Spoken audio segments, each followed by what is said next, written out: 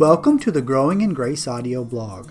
My name is James Williams, and I hope you enjoyed today's episode entitled, God Sees Your Intentions.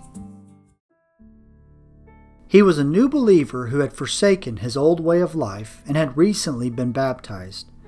He was amazed at the powerful work of God he was seeing in his town. Most amazing of all, Simon watched as people received the Holy Spirit when the apostles laid their hands on them. He had practiced magic most of his life, but he had never seen anything like this before, and he wanted in on the action. "Give me this power also," he said, "so that anyone on whom I lay my hands may receive the Holy Spirit." The apostles were doing a good work, and Simon wanted to be involved. While it seems like he desires a good thing, we see otherwise in Peter's response. Peter states, quote, "May your silver perish with you because you thought you could obtain the gift of God with money. You have neither part nor lot in this matter, for your heart is not right before God. For I see that you are in the gall of bitterness and in the bond of iniquity." End quote. Acts chapter 8. While Simon was mistaken to believe that he could purchase this gift with money, it seems there's something even deeper going on here. Peter, guided by the Holy Spirit, discerns that his heart is not right as he's making this request. While he outwardly desired a good gift, his heart motivations were wrong, and deep down he was filled with bitterness and iniquity. Therefore, the Lord rebuked him through Peter.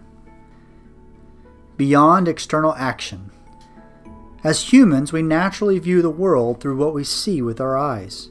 Someone might have certain outward actions that are commendable, but Scripture teaches that God doesn't look merely at the outward action. He examines the motives of our heart.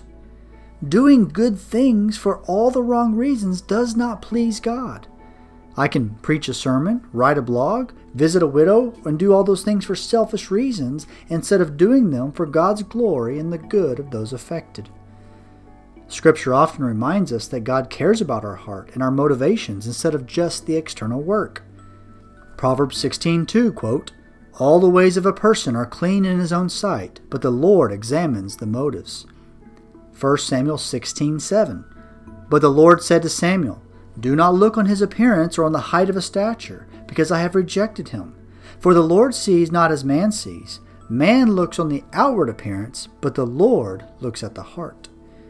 Jeremiah 17:10, "I, the Lord, search the heart and test the mind, to give every man according to his ways, according to the fruit of his deeds." Jeremiah 20:12, "O Lord of hosts, who tests the righteous, who sees the heart and the mind." In Genesis 6:5, we see God flooding the whole world because every intention of the thoughts of his heart was only evil continually. 1 Chronicles 28:9, "And you, Solomon, my son, know the God of your father and serve him with the whole heart and with a willing mind. For the Lord searches all hearts and understands every plan and thought." Internal and external. This doesn't mean that external actions don't matter at all, for they certainly do. God sees what we do and why we do it and takes both into account. Outward obedience is vitally important, but it is not all that is needed. Christian, let us examine both our outward works and our inward motivations.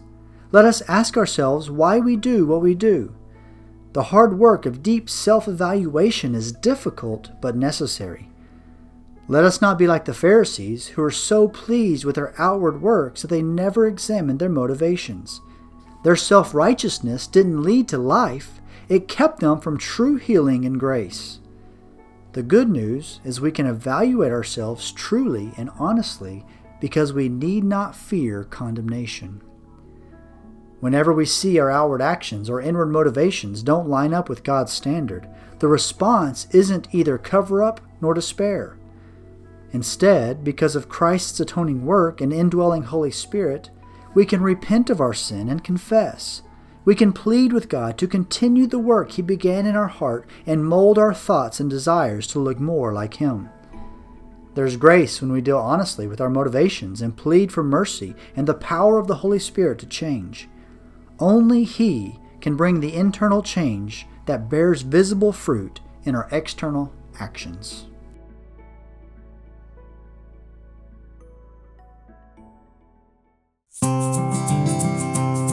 Thank you for listening to the Growing in Grace podcast. I pray this episode served you well. If so, consider sharing on social media or leaving a rating on iTunes so that others might be encouraged as well. May God strengthen you this week as you continue to grow in grace.